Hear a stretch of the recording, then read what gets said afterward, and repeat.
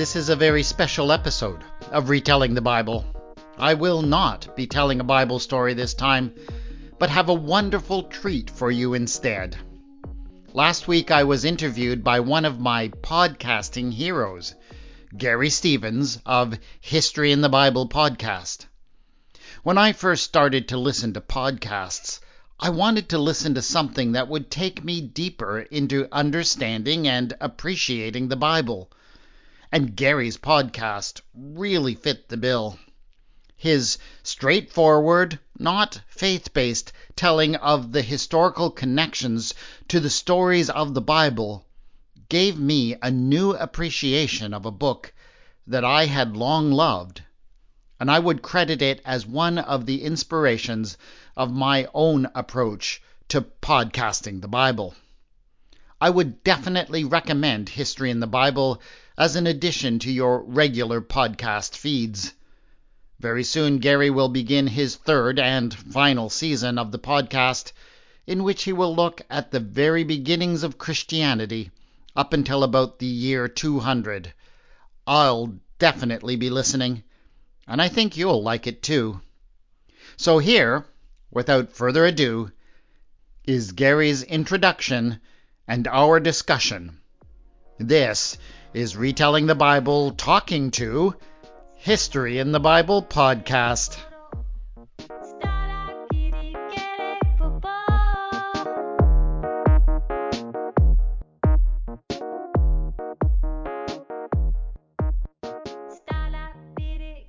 Episode 5.6, The Interview.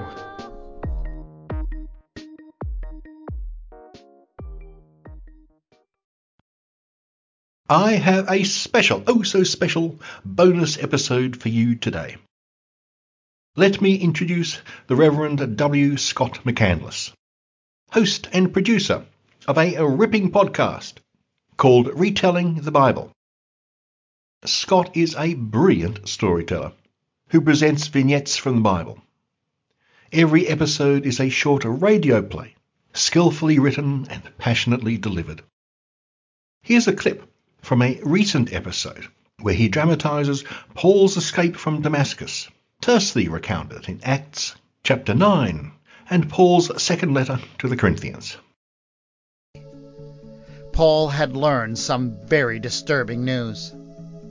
Not only had the ethnarch found him, he had been able to hire a bunch of goons in the city from among the expatriate Arab population.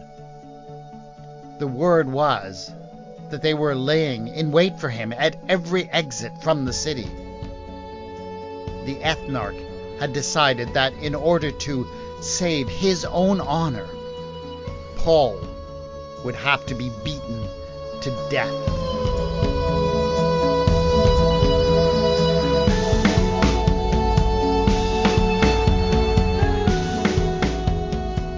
And so, Paul couldn't believe it.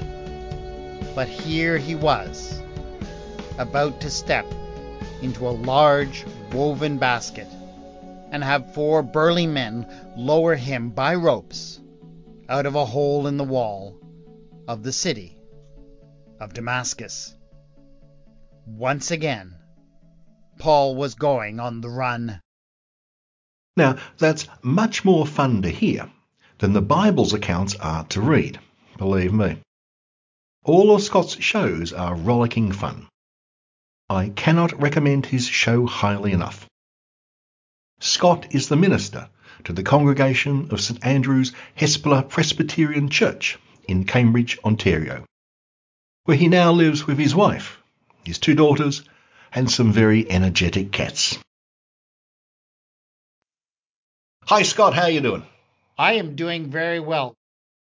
I'm just amazed to be talking to you where you are tomorrow to my today. You're talking to someone in the future? In the future, which reminds me that the world is not going to end before tomorrow because you're already there. And I assure you nothing's happened.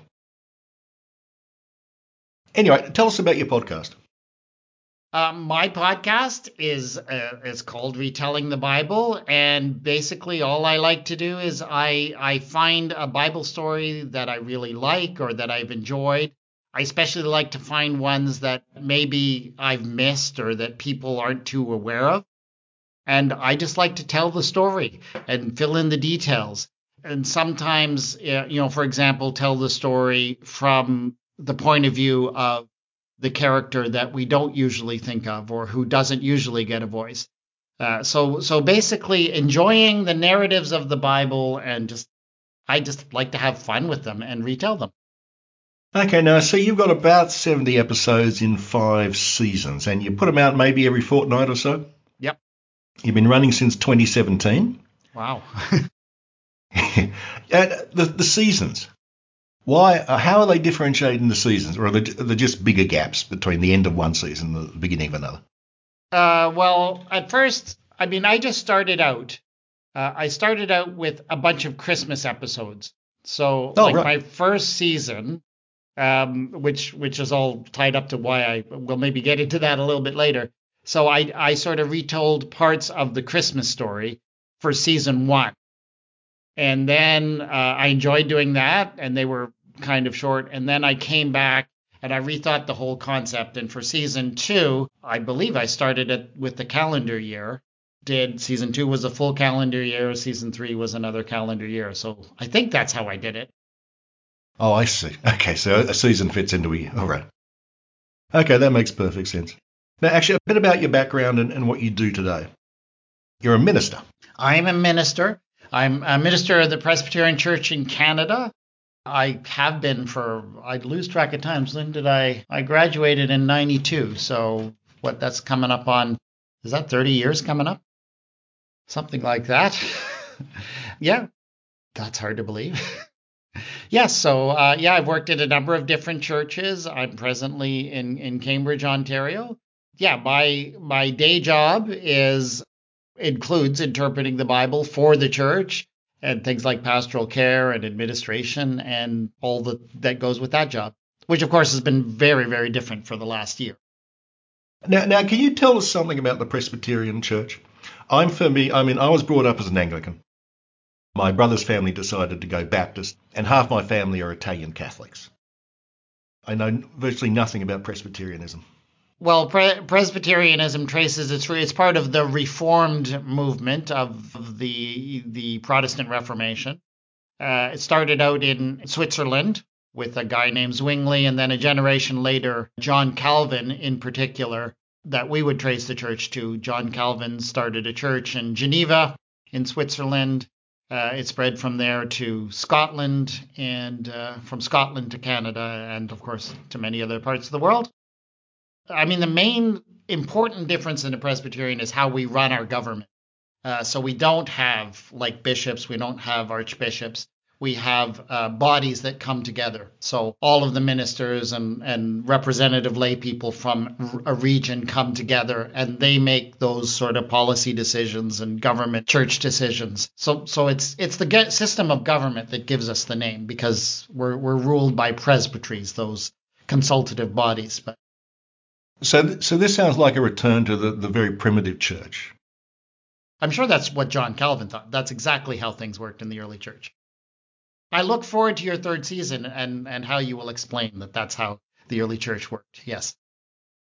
Yeah, I've got a couple of episodes on that one. Okay, there's a governing body. Is there an independent organisation? And I'm thinking in the sense of Catholic priests, Anglican vicars. They get put into their parishes, and they are supported by the overarching organisation. Does it work like that in Presbyterianism? A little bit different. So in the local church, the authority would be the session. So a group of elders, elected elders, are the authority in the church. The church calls a minister to come and serve them, but the minister is actually a member of the body above that, which is the presbytery. So the presbytery is made up in a certain region of all of the ministers and one elder from each congregation. And sort of they oversee the church and try to support them and help them, and often do, and work through all of the issues that, of course, arise in the life of the church. So, Okay, now, why did you get into the podcasting business? well, it all started, what were you saying, 2017 when I started? Just before that, I had written a book. Oh, yeah, what was the book? The book is called Caesar's Census, God's Jubilee. But basically, it was because I had been, dealing with the Christmas story for years. And particularly, I mean, I love the Christmas story, of course, and interpreting the Christmas story for the church. But I was kind of convinced that we were reading the Christmas story a little bit wrong and that we were missing the author's intention of what he was trying to say. And part of it was because this whole census in chapter 2 of the Gospel of Luke, the census under Quirinius and everybody returning, and you look at that and it says, from a historical point of view, it doesn't make any sense. Romans, yes, they did censuses, but they didn't do universal censuses. They certainly didn't require people to return to their ancestral homes to be counted, because that's a really stupid way to do a census. And so, there's a lot about that didn't make sense. As I studied it and kept reading it over the years, I decided we were probably misunderstanding what Luke was saying. You have to read the whole book, obviously, but basically it worked. My point of view was this. Yes, Romans took censuses. There was probably something like a standing order that everybody in every region of the empire needed to have good census records. I think that might be what Luke is referring to when he says, there was a decree from Caesar Augustus that a census, the nation should be counted. Yeah, presumably for tax purposes. Presumably, yes, the Roman policy. But what happens is we know in 6 CE, the Romans took over Judea. Up until then, it had been ruled by one of Herod's sons. They took over, and it was direct rule. And they held a census in 6 CE, right? When Quirinius was governor. That pretty clearly seems to be what Luke is talking about. But the whole thing, as I said, the whole thing about people returning home to be counted, to returning their ancestral homes to be counted, doesn't make sense. I think that Luke wanted his readers, if they saw something, and it wouldn't have made sense to them either. They knew how censuses work. He wanted them, if they saw something that didn't make sense in the gospel, he wanted them to go looking in the Old Testament for it to make sense of it. That's how the gospels work. Everything's a reference to the Old Testament. Well, what in the Old Testament requires people to go back to their ancestral homes? Only one law in the Old Testament requires people to return to their ancestral homes, and that is the law of Jubilee. I think that Luke meant it to be a Jubilee story. If you understand that, you read the rest of the gospel, you realize that the Jubilee is a major theme in Luke's gospel. I think he introduces that theme in chapter 2. And what he's saying is, yes, Caesar called a census because Judea became part of the empire. But some people in Galilee, like Joseph and Mary, decided that God wanted them to do a jubilee because they needed to claim their land that was in their family. Now, I'm not saying that that's what actually historically happened. I'm saying that Luke introduces that as a theme in his gospel, and he wants us to read all kinds of theological meaning into it. So that's sort of, that was the basis of the book. Okay. Now, can you tell us what a jubilee actually is? A jubilee is in the book of Leviticus. Every, 49 years, 50 years, a number of things are to happen. A trumpet is to be sounded throughout the land. Everyone is to return to their ancestral homes. All debts are to be forgiven. All slaves are to be released, and all land is to be returned to anyone who lost their land, because land was supposed to be maintained in the family forever. So basically, if people wanted to do a jubilee, it was a protest act against Roman policies that were stripping people of their land, throwing them into debt, throwing them into slavery. That is a theme in Luke's gospel. And it makes a lot of sense of a lot of the other stuff that is going on in the nativity story, like the no room in the inn and the manger and all of that stuff. Now, do we have any idea how often these jubilees were actually held? Because obviously, when you're coming towards the end of the Jubilee period, you're not going to be buying slaves or taking someone's land or anything like that. I would have thought that they would be incredibly unpopular, and I'm wondering if they were more symbolic. It's hard to say. I mean, I have a chapter dedicated to that question in my book.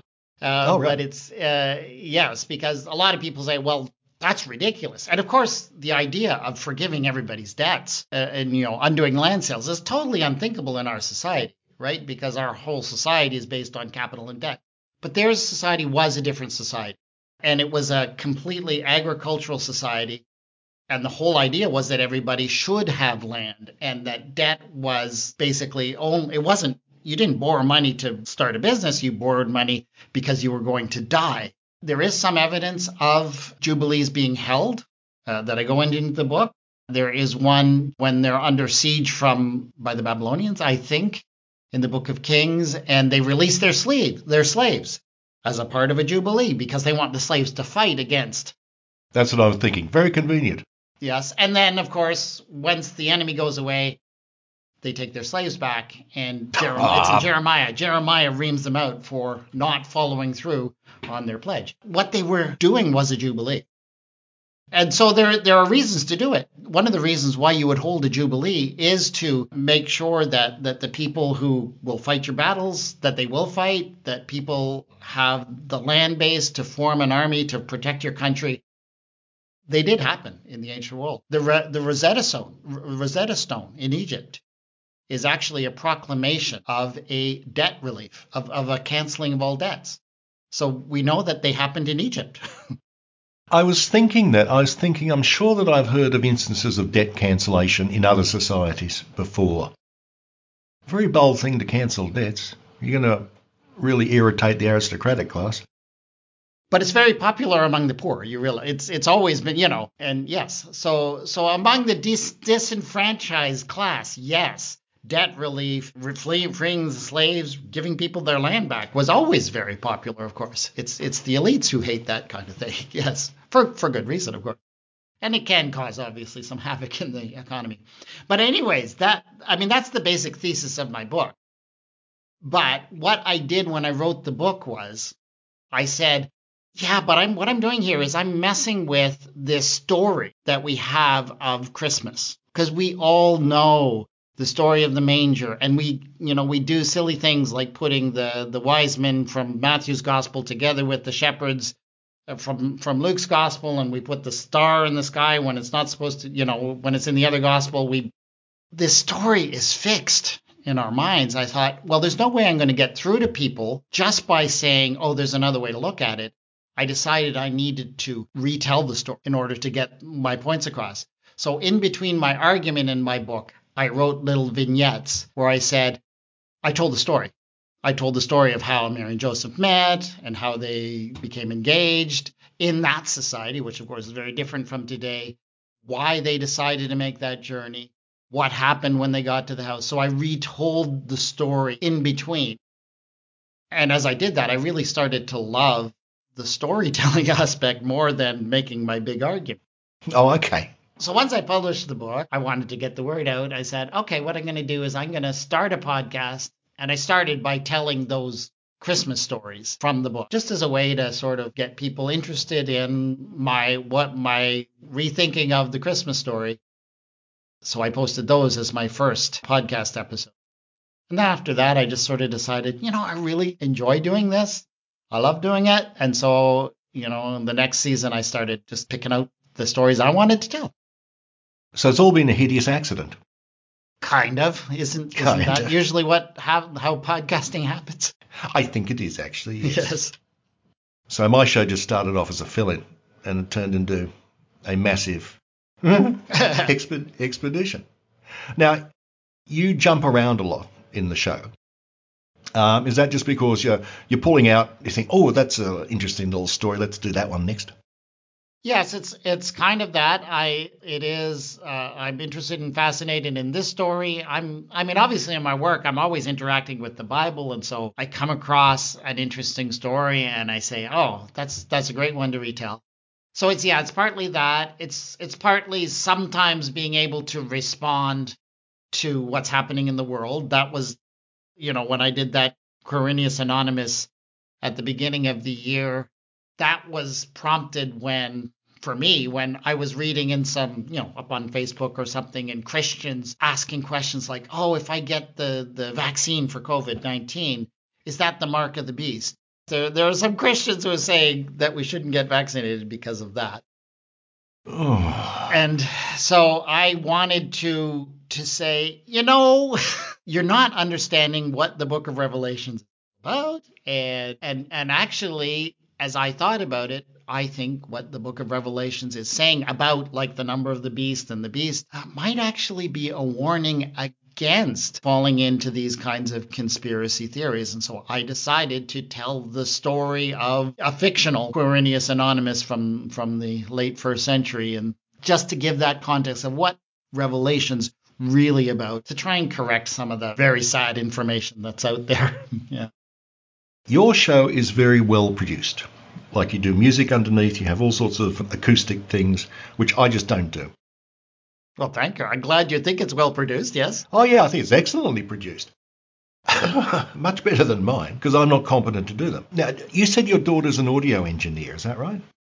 Yes, I mean she just finished in the spring, so she just finished her course in the music industry arts. That's what she studied, and okay. so she just graduated when the music industry shut down. So it's been kind of crazy, but yeah. So she's taught me a few things, and I'm actually borrowing her excellent microphone. So yeah, she's given me a few pointers. She has in a number of episodes actually. When I really needed a woman's voice to tell the story, she has graciously lent her voice to me, which has been wonderful because she is actually a really good actor as well.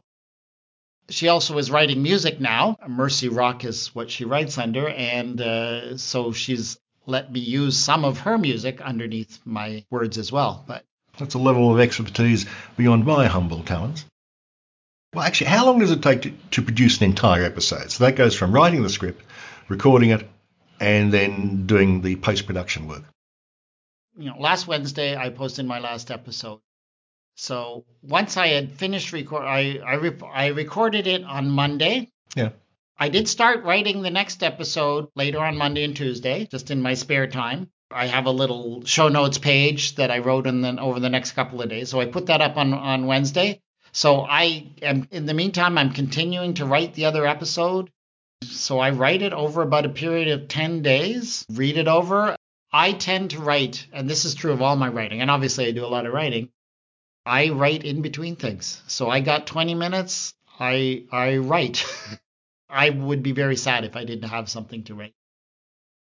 You make it all sound so easy. I enjoy it.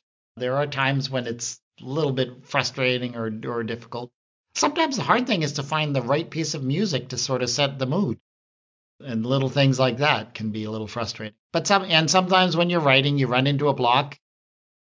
Well, from the episodes I listened to, I think your most recent one was about Jeroboam. Yeah, I just listened to that last night. And actually, I thought, yeah, that was quite interesting. Jeroboam, he doesn't appear much in the Masoretic text of the Bible, although in the Septuagint, he gets a much bigger part, which is interesting. The first big divergence between the Hebrew Masoretic text and the Greek Septuagint actually comes in, First Kings, Second King, whatever. With it's much more pro-Jeroboam. Yes. Well, that was what I was surprising as I was writing the episode. There's a really good positive story of Jeroboam in there that, yeah, maybe it got a little bit skewed away from that, but you can see, Solomon sees him as this very able young man he's very impressed by him, and who can blame him for starting a rebellion when he got sent to enslave his own people? I'm surprised that story stayed in the Bible. And I'm wondering, Solomon's son is depicted as even worse, isn't he? I mean, my father, lashed you with whips and I will lash you with scorpions. He's depicted as a complete idiot. I'm writing that episode now, by the way. I'm doing Rehoboam now. So, yes. And I'm just wondering in the history, was the story invented to explain the split? Because, previously, Solomon, magnificent, all wise, all this, all that. And then the minute Solomon dies, the whole thing collapses. So I'm wondering if the story was written to explain that, or was it true, or both? That is, how true was it is definitely a good question and hard to answer because, the Bible says, yes, David and Solomon had this huge kingdom. They had this rule over this large area, and then it fell apart. But it could well be that the North never really felt that they were part of the kingdom. They may have been exploited. They may have had, some dealings with these kings in the South but it's quite possible that David and Solomon's kingdom was never quite as big as, later propaganda made it out to be. Because you need to understand these stories, they are kind of political propaganda because they are the stories that were maintained and kept in the house of David. And they were holding on to this story that they had God's right to rule over this whole area. And so they needed to tell this story. But I'm a little bit suspicious whether, how realistic it really was. Yeah. Well, there's zero external evidence, isn't there, from either from Babylon or Assyria or Egypt? We know that there was a house of David. We know that there was so presumably there was a David who ruled in Jerusalem. But yeah, there's no evidence of how big the kingdom was or how. There's actually a lot more historical and archaeological evidence of the kingdom of Israel in the north. And the house of Omri in particular seems to have been very well known and quite prosperous, right? Yeah, in spite of the Bible's best efforts to downplay the house of Omri. Yeah, Israel seems to have been the wealthy, prosperous kingdom, and poor little Judah was a rural backwater. Yes, for most of its history at least, yeah. Yeah, at least until the Babylonian conquest, when it seems to have been flooded with refugees. Although I just read there's an academic paper just came out in the past few weeks that maybe there wasn't a flood of refugees from Israel. Sorry, after the Assyrian conquest. They keep changing their minds. These scholars, yes, it's pretty hard to keep up. I try, but I can't. Yeah, I can't always get it straight. But yeah. In 20 years, my whole show will be completely wrong and redundant. But I won't be here then, so. Yes. Well, I could say I told some good stories, and I will admit that this is not, the way I tell the story is not necessarily how it must have happened. I mostly am telling it to sort of give people a different angle, different point of view, different way of looking at it. You're well off the hook. Yeah. That's one of the pluses of being a storyteller rather than a mere historian. Now, I certainly nod to the history and try to be as historical as I can. It's story first. Now, do you have any sort of background in drama or anything? Because your shows are quite dramatic. I can't say that I really do, other than being up in front of I've a 30-year career of speaking before people. I've done over the years. I've done a lot of videos with like the kids in the church where I would have them act out Bible stories, and we did some really fun videos. They probably taught me as much about drama doing that as I taught them, but I love the stories. I just love the stories, and so to put the expression into them, it's natural, I think. But your day job has prepared you with 30 years of public speaking. Yeah. And I suppose specifically in that capacity, you're not delivering lectures on motivation for bathroom salesmen. You also have to entertain the congregation. At least I hope so, yes. Yeah. Now, have there been any sort of episodes and stories that you started and then midway through it, you've gone, oh, wait a minute, my original intention or what I thought was actually happening is totally wrong, or you had a bit of a revelation and thought, oh, wait a minute, I'll have to rethink this whole episode? I've abandoned some early, where I thought, oh, I'm going to do this one, and I thought about it a bit and never really got into it. I don't think I've ever, there was never one that really didn't work. There are certainly some that went into rather, as you tell the stories, as you sort of get to know the character, they kind of take you in unexpected directions sometimes. So that certainly happens. But I don't think I've ever had to really quite abandon. Well, actually, just on that unexpected direction thing. Okay. So who's taken you in an unexpected direction? Can you remember any? Well, I'll tell you the one that probably surprised me most. It's a story that I call Gomer's Me Too moment, which came out back sort of at the height of the whole Me Too movement. That story probably moved me more than any others. It's based on the book of Hosea, right? And so Hosea tells the story of this prophet Hosea, who apparently God tells him to go and find an adulterous wife, and so he marries this woman Gomer.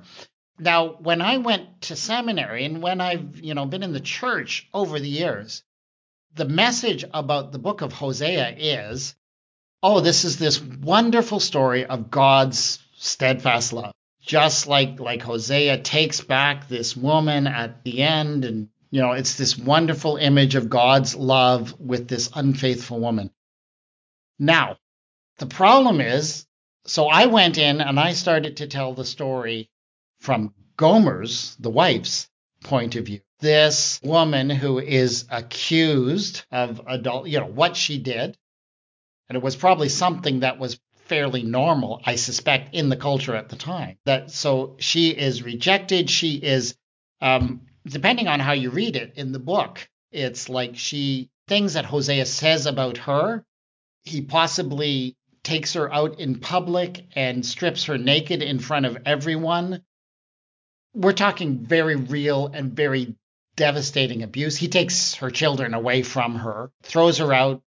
She ends up in slavery. It's a terrible, horrible story of abuse that for thousands of years, the church has been saying, oh, this is a story of God's steadfast love. I'm sorry, not from Gomer's point of view. So that story, telling that story from her point of view, I told that story because I had to come to grips with this book of Hosea that all of a sudden wasn't working for me. And I remember I told the story and I recorded it. And then a few weeks later, I played it back for some friends. And so I listened to it again, and it made me weep. It's just this terrible, terrible story. And it's there in the Bible. And I'm just needing to show to people that there's another side to these kinds of stories. There's a lot of terrible stories in the Bible which don't get any airplay, unfortunately. I have a real thing with the book of Joshua. Yes. Yeah. Second half is fine. That's just real estate description. Land cutting up, which is actually very important, but yes, it's kind of boring. First half, I loathe and despise. It's a horrible story. And it's told with such glee. Now, I did an episode, Pretty Canaanite Woman, about Rahab in the city of Jericho. And from her point of view, right? And there's some really interesting things going on in that story. That's why I love to tell these as narratives, because it forces you to look at the story from a whole different point of view and ask all kinds of questions that you wouldn't just, trying to interpret it and find some lesson to take to the church. I love to get into the nitty-gritty of the story. Does your congregation know you do this? It is my project, so I don't promote it in the church, or it's but I certainly don't hide that I do these things. Yeah, I don't do it for them. I do it for people. I do it for non-church people. That was always my intention. But have you ever had any weird comments or unexpected comments on an episode? Like they completely misinterpreted, or you thinking, how did you get that out of it? I think, there are certainly, I've had the odd person say, well, I don't agree with, this or that, or when I did the episode of David raping Bathsheba. Oh yeah. Well, that one, you get people who say, no, that wasn't rape, and I'm sorry it was. They'll disagree with you, but I haven't really got into any fights or things like that. I've got a few interesting suggestions from people of stories to do, which have been great. Have you got a couple of stories which you're really looking forward to doing? I haven't really thought in terms of where I go from here. So yeah, if I see a story I want to do, I'll normally just, that's the next one. I'll do it next. So I don't plan. I'm not like you. I don't have to plan ahead because I can jump around.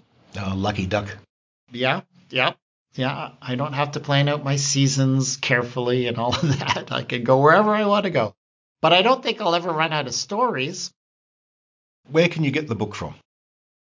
Oh, it's Amazon. It's on Amazon all over the world.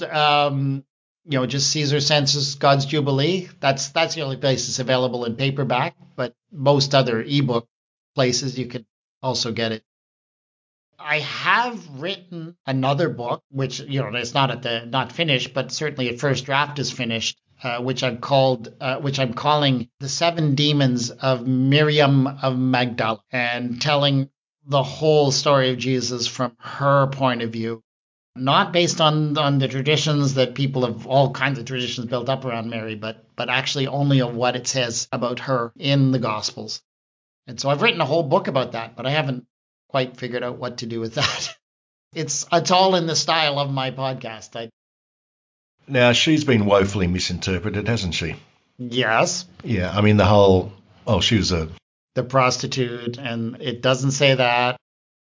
And the whole thing about her having 7 demons is strangely all sort of, nobody ever talks about. Of course, we're very embarrassed about the whole demon stuff in the New Testament, but I found that really kind of fascinating because, of course, what they call demons, we would call things like, it might be mental health issues, it might be just anger or rage, or a woman speaking out of turn could be accused of having a demon. So I had fun thinking of how this woman could have ended up being seen as having 7 demons. Yeah, it's fascinating. So I'd like to do something with that someday, but we'll see.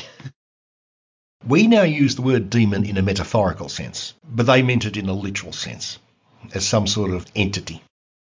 Yes, a supernatural being. Though I don't necessarily think that's necessarily a case of us being completely wrong and or us being completely right and them being completely wrong. Because I've tried to help lots of people as they deal with whether it's depression or sometimes mental illness or other things they're struggling with. There's definitely a spiritual dimension to those kinds of things. I mean, yes, people, they may need medical help, they may need other assistance, but there's also a spiritual dimension that I think in our modern world we sort of ignore. Now, I certainly don't want to go around using words and terminology like evil demons because that obviously, stigmatizes people in ways that are completely unhelpful. I don't think we've necessarily got these kinds of issues sorted out. There's always a spiritual dimension to what people struggle with. Right, now the whole mental health thing, we've not handled that well at all for the past, 150 years? It's like almost everything we do doesn't actually work. Yes, and makes things worse. And we're trying to destigmatize it and talk about it and let people know that we can't. That is the main thing. And honestly, I think that's when Jesus is dealing with people with demons, in the Gospels, that's what he's doing. He's reaching out, he's touching them, he's treating them as human beings when everyone else around them isn't. Those are the measures that. Actually, that's an interesting research topic because I read that ancient Israelite religion, so pre-Second Temple, seems to have been distinguished from its close cousins, the Canaanite religions, in that uniquely the ancient Israelite religion did not have demons. So at some point they came back. And I'd like to know if anyone has investigated how that happened or why it happened. I mean, the whole Second Temple apocryphal literature is full of them, so it was coming back then. You would wonder if it might not have had something to do with Persian influence that was pretty big at that period of time. Actually, that's a good point. And the whole dualism thing. It was just so you're. I mean, I've loved your podcast all along. I think I've listened from the beginning. I don't think I had to go back and catch up. I've loved every phase. I mean, the very fact that you've done this sort of chronologically through the Bible, I've always sort of been there thinking, oh no, this has got an end date. He's going to end sometime, because you're not like me. You can't go back and pick up all the stories you lost or something. No, I can't. So is this your last season coming up? Are you going to finish up by sort of explaining the early church to us, or? No. This is definitely the last season. It's going to be, I think, at most 20 episodes, plus bonuses. And I decided from the beginning I'll finish round about the year 200, when the church has become definitely an international franchise. Because I thought there's other podcasts out there which take care of early Christianity, but they usually gloss over the first 200 years because we don't have that much information, or because it's really murky and it's confusing and confused. So I thought, okay, I'm going to stop at 200, and that's pretty much the end of my podcasting career.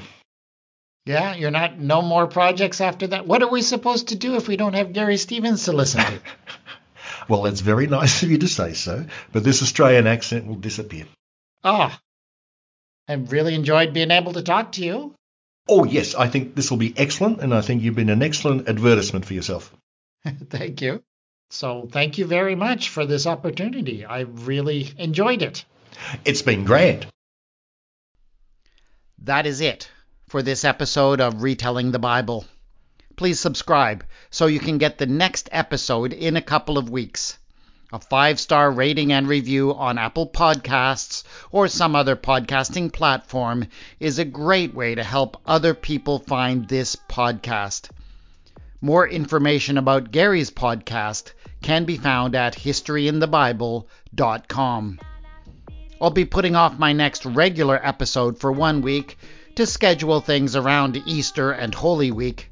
But join me for the next story, Rehoboam, the wannabe Scorpion King, on Wednesday, March 31st, 2021. The theme music for the podcast is Ada. The music is by Kevin MacLeod. It is licensed under the Creative Commons and can be found at incompetech.com. You can contact me on Twitter at Retelling Bible, on the Facebook page Retelling the Bible. Show notes for this episode have been posted at retellingthebible.wordpress.com. This is Retelling the Bible, and I love to be your storyteller, W. Scott McCandless.